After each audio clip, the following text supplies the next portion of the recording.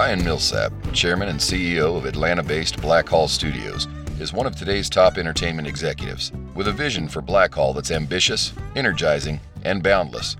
Millsap is blazing a trail through the heart of the South and setting his sights on the future of entertainment. Listen and learn as Ryan Millsap journeys through the myriad industries, people, and landscapes that traverse the complex and dynamic world of film production.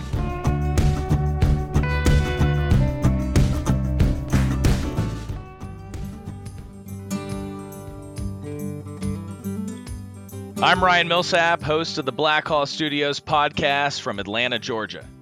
I'm an entrepreneur, mostly by necessity because I have massive authority issues, and also by constitution as the entrepreneurial life is filled with things I love: freedom, adventure, creativity, and imagination.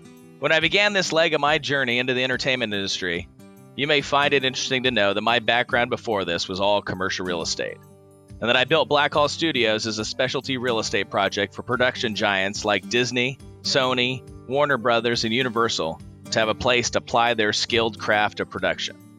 I'm from Los Angeles, but I moved to Atlanta 6 years ago. I've done business all over the world, and I know few places with the dynamism of Atlanta. It's a world-class city with a huge economic future as a center of commerce for a global economy. On this podcast, we get local and global and talk to people who are inspirational, sensational, sometimes motivational, but at all times somehow tied to the ecosystem that is the culture and business of entertainment as it relates to Blackhall Studios. Norman Bellingham has been described as a man who truly embodies the Olympic spirit and its values. A Harvard undergrad and a Harvard MBA, Norman Bellingham became interested in sports through his love of the outdoors. A sprint kayaker, Bellingham reached his pinnacle performance when he took home the gold at the 1988 Seoul Summer Games. From athlete to executive, Norman eventually became the Chief Operating Officer of the United States Olympic Committee and has served the organization as a consultant, a supporter, and as an athlete for almost 4 decades. A surprisingly humble guy, Norman Bellingham is the real deal. Father, friend, and U.S. Olympic gold medalist. I know you'll like this talk.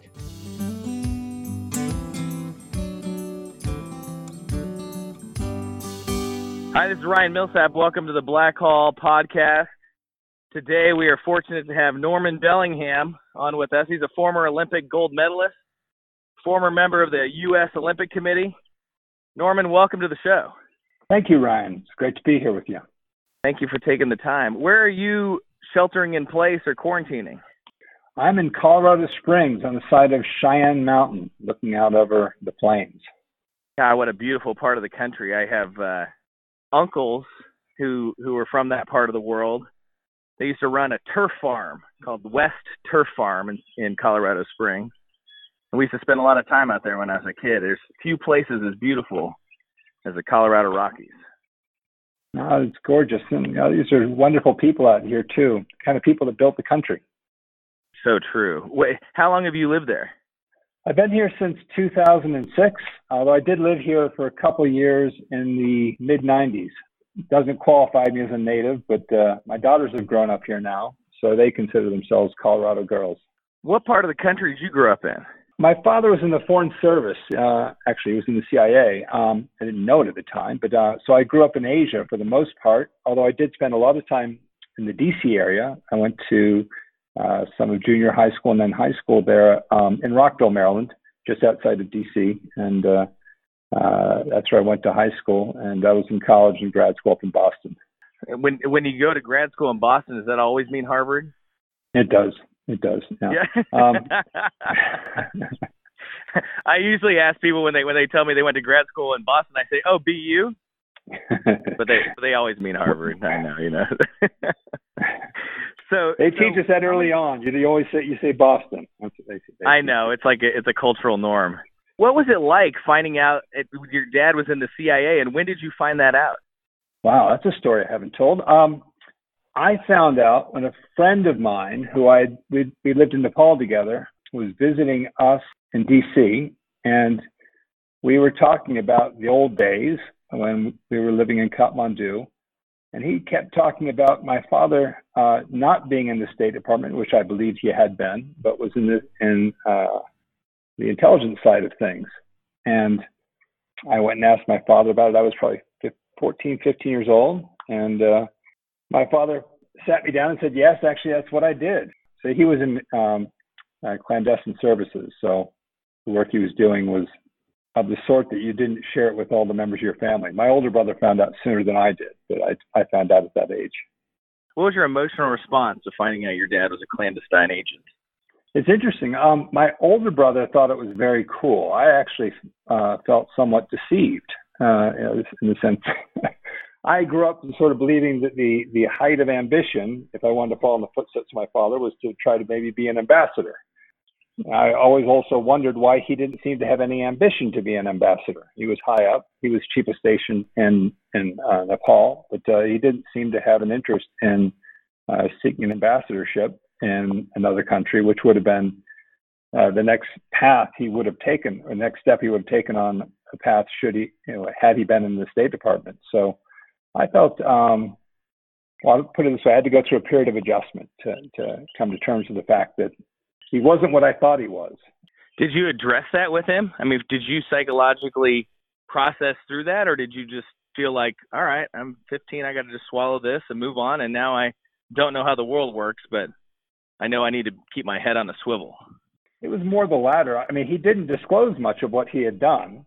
Right. So I really didn't have much information to put context around it in. Just sort of deal with that and move on. Frankly, I wasn't necessarily that interested at that stage in the sort of things he was doing. It wasn't a world that had captured my interest up till then. That is, I wasn't a big reader of Jean Le Carre. I was, 15 years old, and I wasn't, what I knew about spies was basically James Bond and things like that. And that's not what he was. He was clearly involved in some pretty meaningful activities in that part of the world. Mm-hmm. It's interesting. You made a comment earlier about the people that built America, and it struck me because my father was a Special Forces Recon Marine in Vietnam.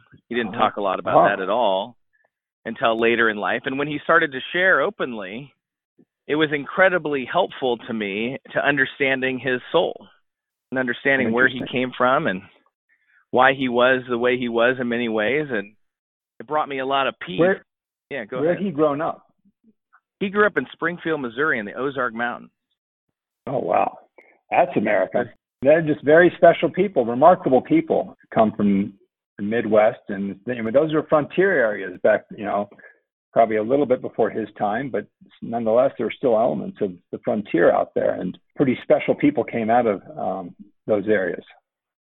It's the truth. So, my dad is multi-generation Southern Missouri. My mom is multi-generation Nebraska and grew up on a cattle ranch in northern Nebraska in a little town called Valentine. And I'll tell you what, you don't realize it, or I didn't realize it growing up, but the amount of time I got to spend in southern Missouri and Nebraska with those soulful people, growing up on the West Coast, but then getting to spend a lot of time in the Midwest. In retrospect, I see how invaluable it was in the shaping of my soul. Yeah, my mother grew up in a dairy farm in Bemidji, Minnesota. And during a few of the summers, we had R&R we'd get sent back to work on the farm with my older brother. It gave you insight as to the people that emigrated up to this country and just by force of character made it. And I think the places like Nebraska, if you look at the plains of Kansas and as it goes in eastern plains, Colorado, the high desert area, people that were the backbone of this country when it was coming into its fullness. Well, these people take nothing for granted, and they expect no one to fix it for them. That's true. It's that rugged self-sufficiency.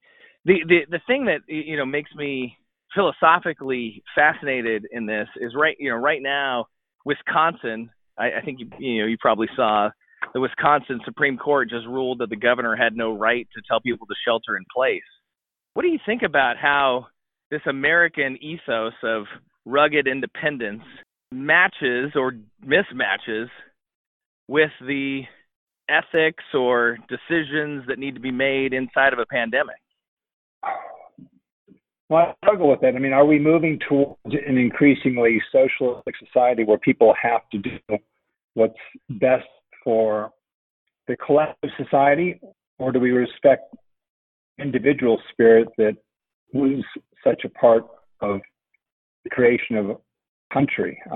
I understand both sides of it. I would think that we're moving towards the former, that is the socialist side, but there's some real downside to that. So maybe we're moving towards some sort of sense of greater stillness. That is, people may migrate away from the cities and so forth into smaller communities where they protect themselves from things like these pandemics, still be creative and come to know themselves, individuals, and bring the benefit of that individuality to their communities and to larger society. I don't know what the answer is to all that. How do you think that America is learning about itself in this crazy chaos of the pandemic? I don't know if America is necessarily yet learning about themselves. I think people are coming close to their families, that they're, I'm down with my 2 daughters and wife, and I think getting closer and coming to know one another than we had ever since the girls were in elementary school. So that's a positive thing. It's bringing us closer together, and maybe there's a greater sense of responsibility to one's local community as a result of this. I think the lessons are still to be learned. I don't know if we've undergone a great period of reflection quite yet as what this all does mean. How old are your daughters? I have a freshman in college and a junior in college. So I have a 19-year-old and a 21-year-old. They're just getting out on their own, and now they get to come back to the nest for a minute. Yeah, they weren't happy about that initially, but they've adapted. They're young, so this is the new normalcy. What kind of things have you guys as a family been talking about when you've had this, really unique time? I mean, I've experienced it too, just this really unique time of having what feels like a step back in time, 50 or 100 years family time.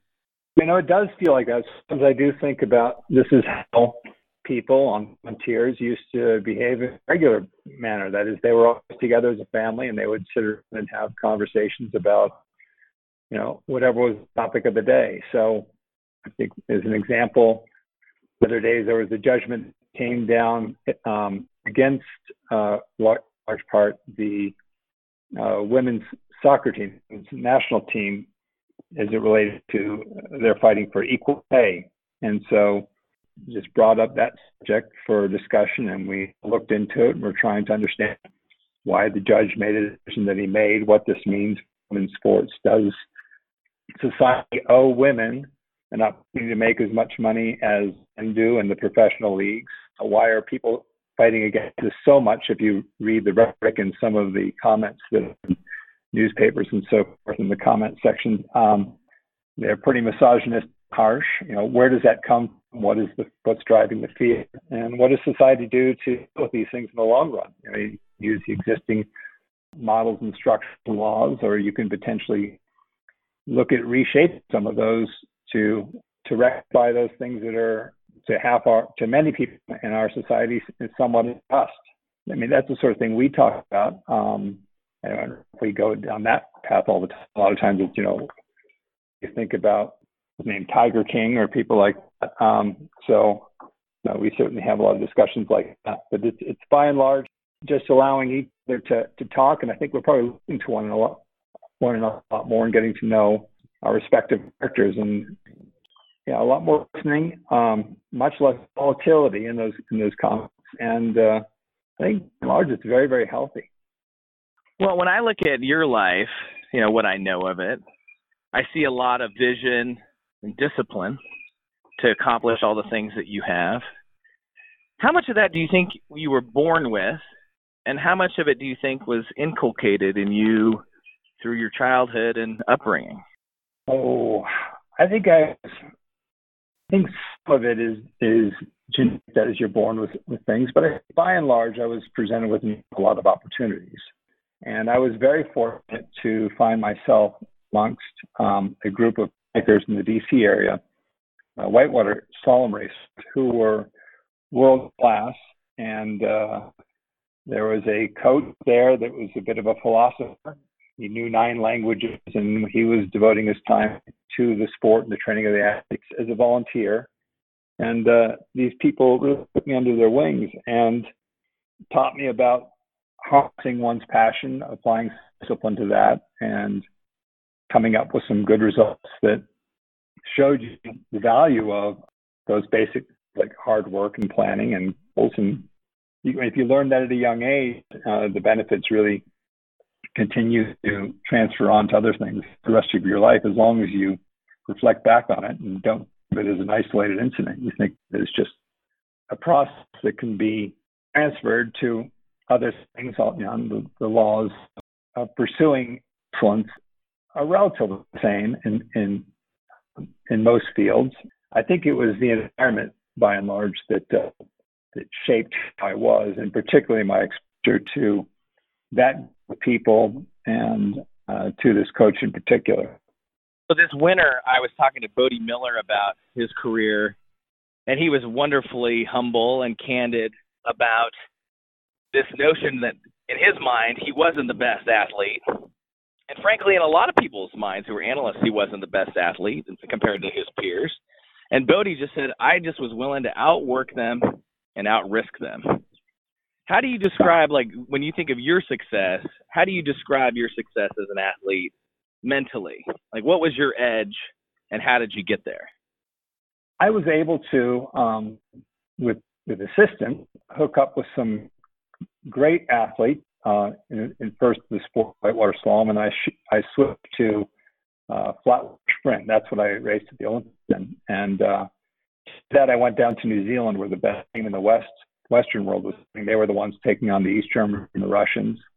They were older than me, and they were kind enough to share their process for achieving the levels that they were at. They had taken lessons from other sports, from track and field, and they were always inquiring outside their circle into sports and other fields to understand how people had achieved excellence. And they worked incredibly hard as well. I mean, I remember being so exhausted in training one time. After my first 2 or 3 weeks in New Zealand, and I said to this fellow, Ian Ferger, who'd won 3 gold medals at that time at the games, and said, this must be the hardest part of training, because I was dizzy. I could barely walk or think. I was just trying to get down to practice, do another one, and I'd go back and sleep. He said, saying, Mike, we're just stopped. And I remember thinking to myself, this is going to be a lot harder than I thought it was. These people are willing to work incredibly hard. So understanding that there's always another level up you can do, that there's no set, certainly not an 8 to 5, 9 to 5 activity. And you're thinking about basically 24 hours a day. And when I say 24 hours, you think about your sleep in the context of it, how it's helping you to recover for your next session. And I think that's true. For the people trying to figure out semiconductors at Bell Labs or whatever, you become almost obsessed with the endeavor that you're in, and it's fun. Frankly, that's a lot of it as well. You get with a group of people that you're having fun with, you're exchanging ideas.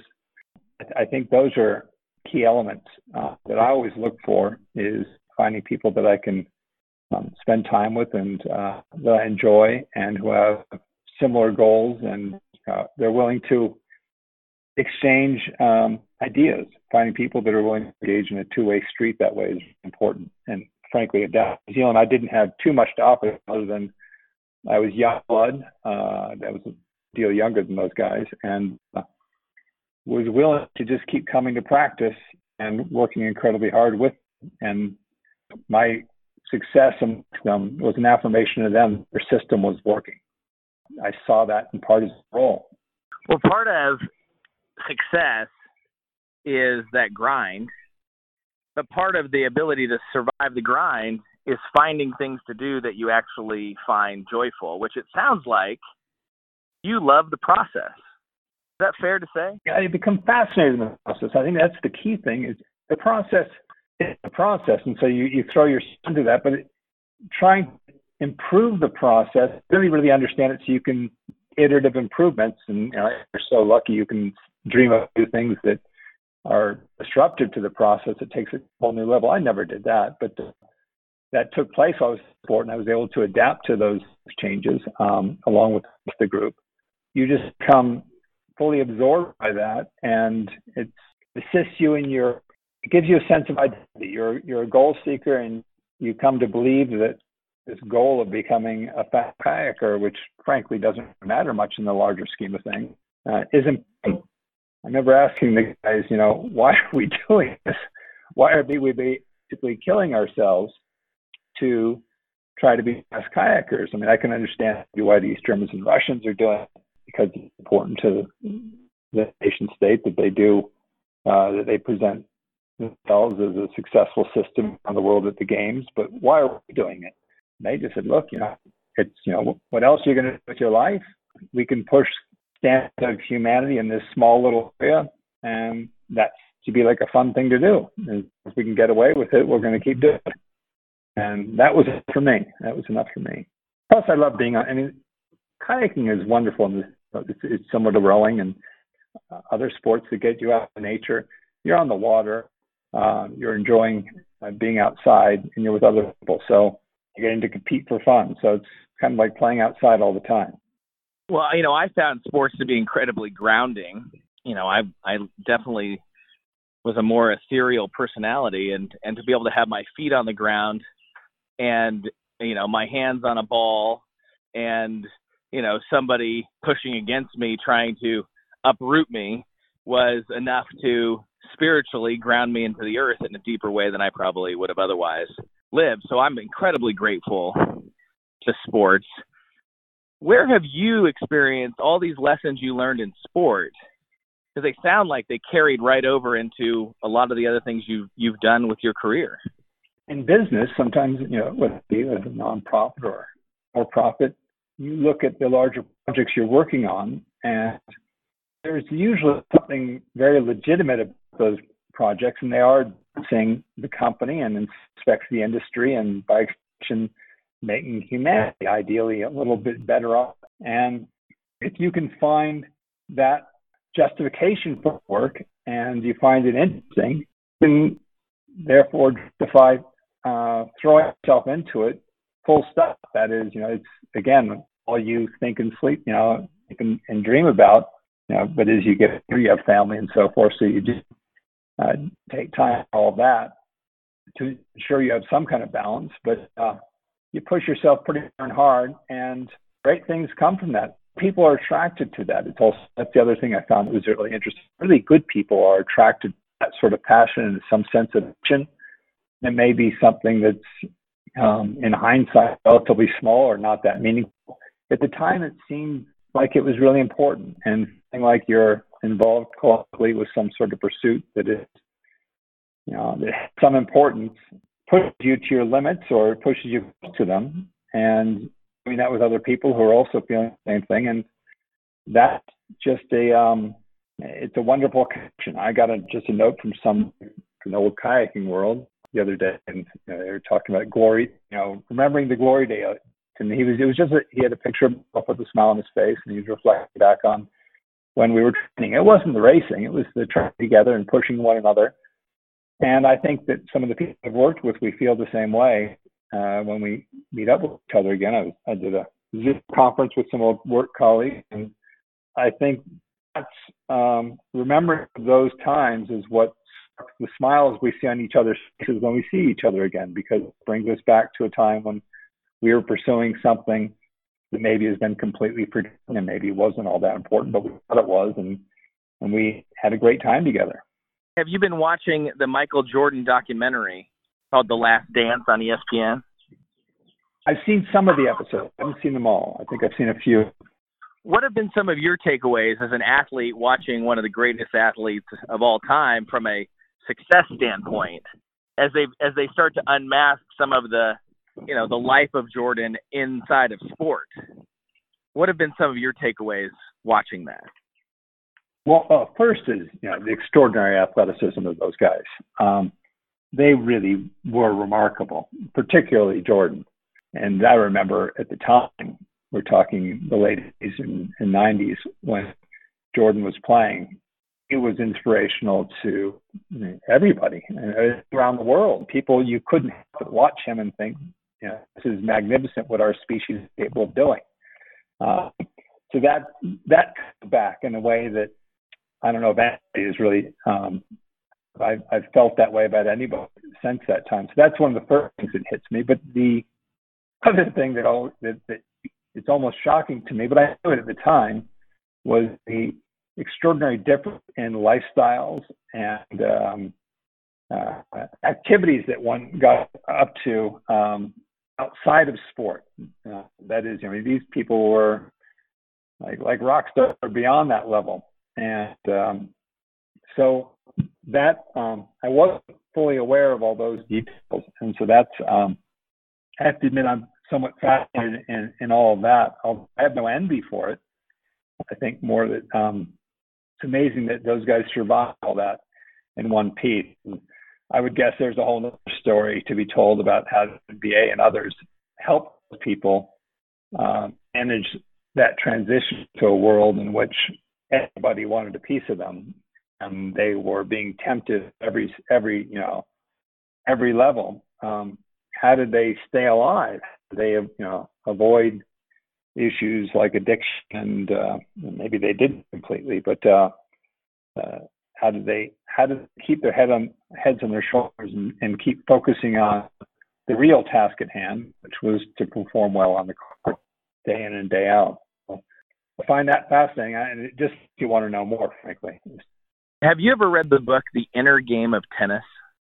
Oh, years and years ago. That was one of the early, I think that was maybe the first sports psychology book that came out, talking about, what did they talk about? That was about really getting in your head, right? And also understanding what was going on with your opponent as well, from a psychological standpoint, moving away from just a technical analysis of the game. That's right. I mean, it was all really focused on what I took away is like the spiritual exercise that athletics turns out to be. What do you think about that notion? The notion that, like, I think of sports as almost like a Buddhist practice. Oh. How do you respond to that? I think there's something extraordinary special about sports that, teaches young people indirectly the beauty of being fully engaged mentally and physically in something and pushing yourself to the limits. Yes, and that's almost a spiritual thing. It's a wholeness. It's not just an intellectual exercise. It's not just physical labor. You're pulling upon all your resources, mental and physical, to do something, and you're relying upon a group of other people working along with you, either in training or actually in an event, to do the same. In a team boat, rowing, or like basketball when you're with the team. That's a particular special feeling when everybody is fully engaged, mind and body that way.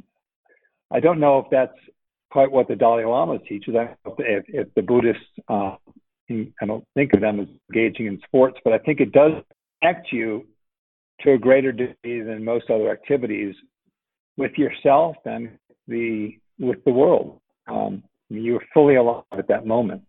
I think mountaineers talk a lot about that, particularly because the element of risk there that takes it, adds another factor yet again that makes you feel that much more alive. So there is something spiritual about sports. Certainly, you say that, and I think of Eric Litt, the great athlete from Scotland in the 1920s, who was immortalized in Chariots of Fire, of missionaries who spent time in China, and then he went back to China as a missionary after getting gold at the 24 Paris Games. And I think he understood the beauty of sport and how it affected him to something larger. And is that God? What is that? I don't know. It's something very powerful. I love his great quote where he says, "I feel God's pleasure when I run." The writer of that screenplay, Christopher Whelan, who's since passed, I always thought he was almost divinely directed when he wrote that, because I've read the screenplay a number of times, and there's a number of scenes that are left out.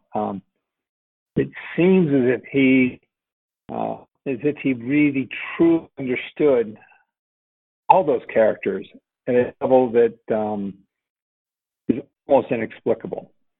And they talk about the making of the film, and it's as if every time something got to go wrong, the clouds would break and the sun would come in. And I remember hearing the director talk about it. They look up at the sky and say, Eric's looking out after us. It was important that they tell his story. His story was one that really sparked the creation of the film. Although also the story of the Jewish runner, Abrams, was the one that proved to be as captivating because it captured the spirit of the rising, increasingly specialized professional athlete pursuing excellence and somewhat rejecting the older approach. So that the contrast was remarkable, though obviously the two respected each other greatly. And in real life, it was Eric Little that introduced Harold Abrams to that coach Sam Musambini, who took Harold to his gold medal winning performance in 100 meters. So they were close. They worked together. It's a beautiful story. So it sounds to me like you experienced some similar things as an athlete, where you might describe it differently, but you probably resonate with something along the lines of, I feel God's pleasure when I run. Where else in your life have you experienced in your career life, where do you look back and say, God, that was happiness, that was joy, that was real, I was alive? Oh, I've worked on a couple of big projects that required myself, and it was usually a small group, 2 or 3 other people, working on something that was critical to the company. One case was at the Olympic Committee, the other case was at Turn Broadcasting, and in both cases, we truly felt that the work we were doing was going to make a huge difference for the future of the company and would also be great value to the industry or to the world as a whole. We threw ourselves into that full stop. It was exciting. I think it's the sort of thing where we're emailing, texting, calling each other at all hours of the night. You couldn't wait to wake up in the morning and start again. When you get those opportunities, you grab them. You seize them. It's the idea of fate knocking quietly sometimes at the door. You've got to be aware, and when the opportunity, if you do and you recognize it, you seize the opportunity. You go for it. A number of people doing that. Other people, the sort of people that matter, that are interested in the same things, they migrate to you. They gravitate towards you, and it just becomes that much more special. Both the instances I have in my mind, there's somebody with a very clear vision as to what this all means. They sort of serve as the primary cog driving that process, and the others as smaller cogs, and then there are these surrounding entities that also come in to play a role. The power of the system really begins to hit full force, and it's pretty remarkable because you feel that, you sense it, and it does do wonderful things. I mean, you're growing something, you're creating something. It's life, necessarily. It's something man-made, but it's still very special. Well, when I think of happiness, I think of a lot of different things, but imagine that your daughters came to you, right? Your daughters came to you and they said, Dad, how do I find happiness? What do you tell them?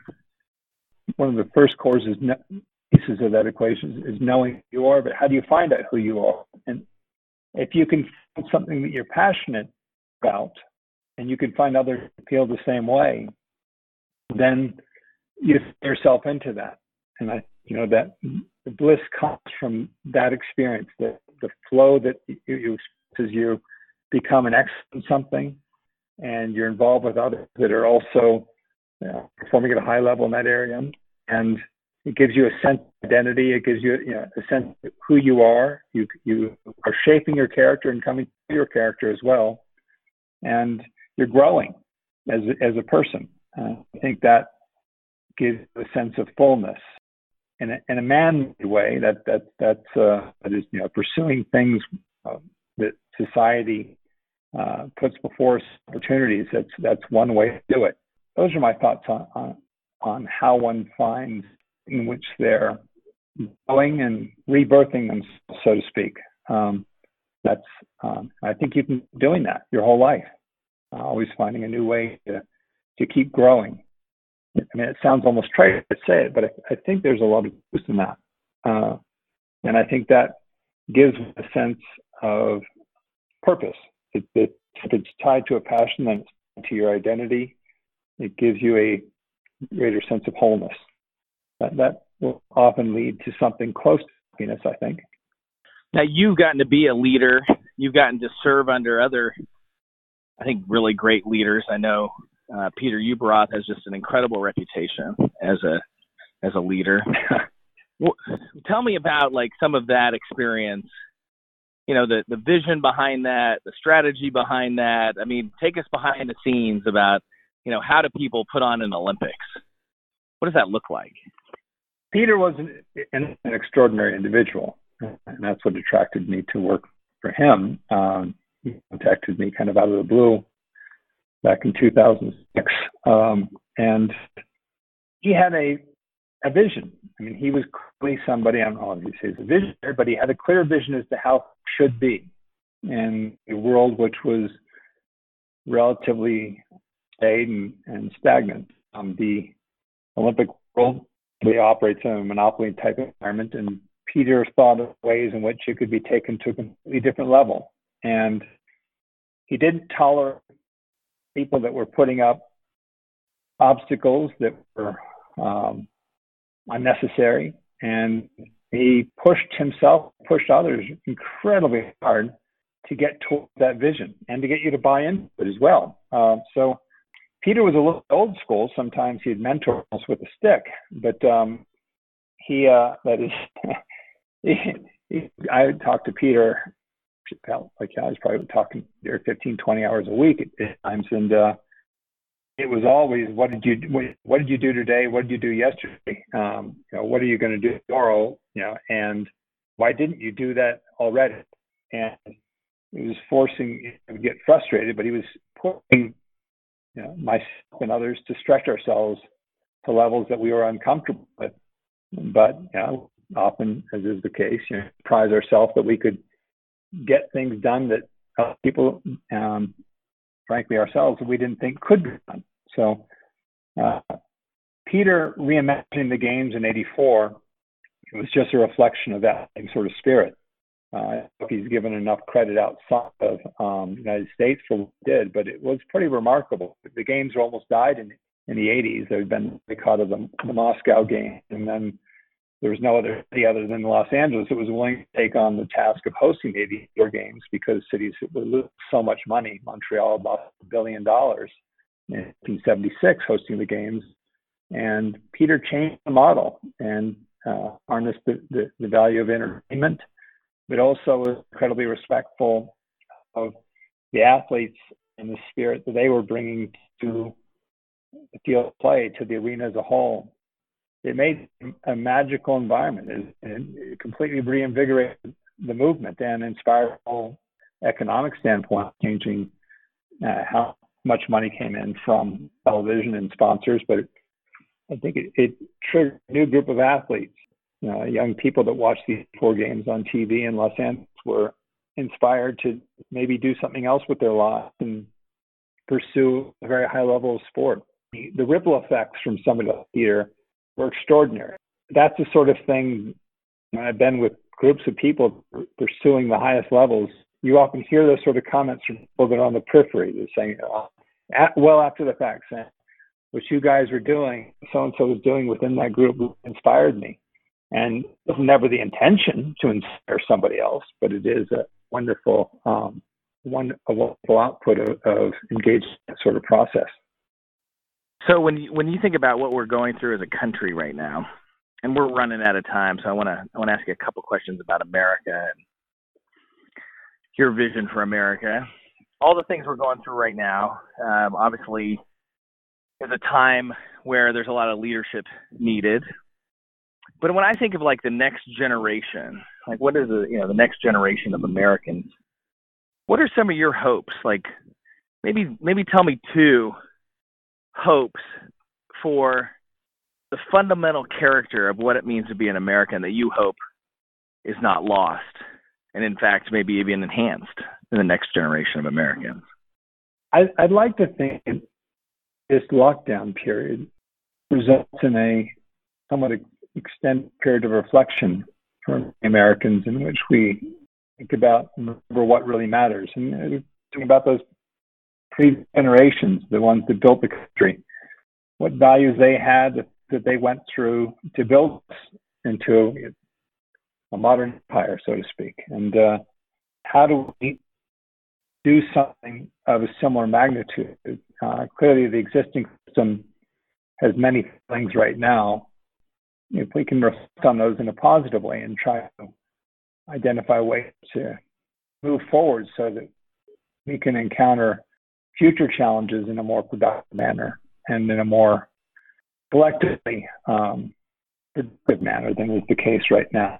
I'd like to think that's one of the outcomes. The implementation of the country and political groups certainly doesn't feel productive, and that's painful to watch as that continues. But I'd like to think that there is a coming together increasing, maybe in smaller communities, and people focus. That is, they don't necessarily need to stay in small villages, but coming together physically in smaller communities and engaging with one another through the benefits of technology with the larger world, and harness the great value of the people of the country to for society to get back in a position where it really thrive yet again. And it doesn't just allow growth in the economy, but allow for individuals to thrive, be creative, and find, allow more individuals to find out who they are. I'd like to think there's that, coupled with the resetting values that we have, away from some of the consumerism and materialism that really has been rampant and driving our society. Hope there's a step back from that to reflect on what really matters. It was one of my favorite quotes from Chariots of Fire. Abrams was toasting that coach Sambini after he'd won, and says to him something along the lines of, stop. Sam tells Harold, you care about what really matters, and if you hadn't, I wouldn't have come within a million miles of you. Something along those lines. And I always reflected on, what does that mean, what really matters? And I think it's caring about things bigger than oneself. And as much as Harold did care about how he did himself, it was about pushing what he really cared about was pushing the standards of mankind and what he could play in that. I'd like to think that sort of spirit could be harnessed in most people. Maybe our society could do more of that and do so in a way that is keeping in the spirit of maybe those generations that had come before us. Staying with our sports team a little bit, I think when we watch the game film of the COVID era, at least COVID part 1 or pandemic part 1, I think we'll look back and say, man, we were really bad at that. We were just not ready. We weren't prepared. We weren't mentally prepared, physically prepared. We had no idea really how to deal with such an opponent. And the beauty, in my mind, one of the many beauties, but one of the beautiful things about Americans is that Americans aren't afraid to fail and get better. It's one of the things that makes us so wonderfully entrepreneurial, right? Because you can't be an entrepreneur if you truly have a fear of failure. You can't be a great athlete if you're afraid to take on opponents that might beat you. But the only way that you can rise to the top is if you're willing to take your failures and examine them with very clear eyes and be very, very eyes wide open with yourself. So as you look at like how we've handled this pandemic, what do you think some of the lessons will be as we reflect on how we handled pandemic 1.0? Big one that strikes me, and I think it makes at the core strategist, that we deeply, as a society, underestimate the value of planning for these types of things that had been seen. We knew that pandemics could happen. There should have been a plan. There should have been multiple plans for various scenarios that could have unfolded. And I think visiting that sort of preparation, if you will, is an important, and putting more value on that. So we stop we move away from a short-term knee-jerk responses to things that hit us, to real planning and valuing that and understanding that it is a worthwhile endeavor for people to engage in and for our leaders to both be involved with themselves, but also to. I heard that it was the new Disney's new CEO, say that, TV was the other day. He said, "Could never have seen this coming." Well, actually, many people did see this coming. And I was kind of stunned to hear that they didn't have a plan in place. They had a early iteration of the plan in place, but they really didn't take it to the next level. And I think that we could have done a better job with that. So I'd like to think that that's one of the bigger takeaways, is that we as a collective society look at how other things could hit our system. We are an increasingly fragile society, and there will be other things. We need to prepare for this. So this isn't going to be a one-off. It may not be a pandemic that hits us next time. Maybe there's a computer virus that attacks everything and shuts things down. What do we do if nobody has internet access for a month? What it shuts down the banking system and so forth. How do we deal with that? It's best if we not try to figure it out on the fly and try to listen to politicians give us, their soundbite answers as to what needs to be done. It'd be great if a number of experts had really thought this through in advance, and that they're allowed to help lead the conversation to a greater degree than is presently the case in those situations. So I think that's one of the takeaways. Not that experts need to be the one they're listened to, but I would like to think that we do take the time to realize that there will be additional challenges in our increasingly fragile system, and we should be prepared, well thought through responses to those. How do we respond? What should the value systems of individual, larger society as we go the path of dealing with those issues?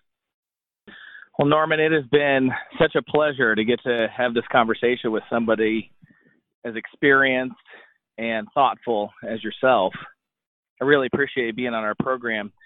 How can people find you if they want to try to look for you online or hunt you down? Do you have any social media? Is that a thing you do, or how can people find you? Oh, I suppose on Facebook and LinkedIn, but I think probably the easiest way for somebody to get a hold of me is just via my email, nbellingham@comcast.net is how they can get a hold of me. But I love it. The simplest. Well, that's a very direct way, and I appreciate it. Thanks for being on the program. I'd love to do it again sometime if you have time. It's been great to talk to you. We enjoyed it. Thanks, Norman. Have a great day. I'll leave you guys with thoughts that I write on Instagram.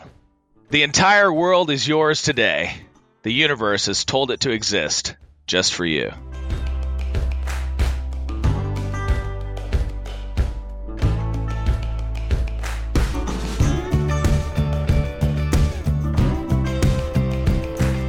Thanks for listening to the Black Hall Studios podcast with Ryan Millsap. We want to hear from you. Find us on SoundCloud, iTunes, or Spotify. And follow us on Instagram at @Black Hall Studios and @Ryan.Millsap.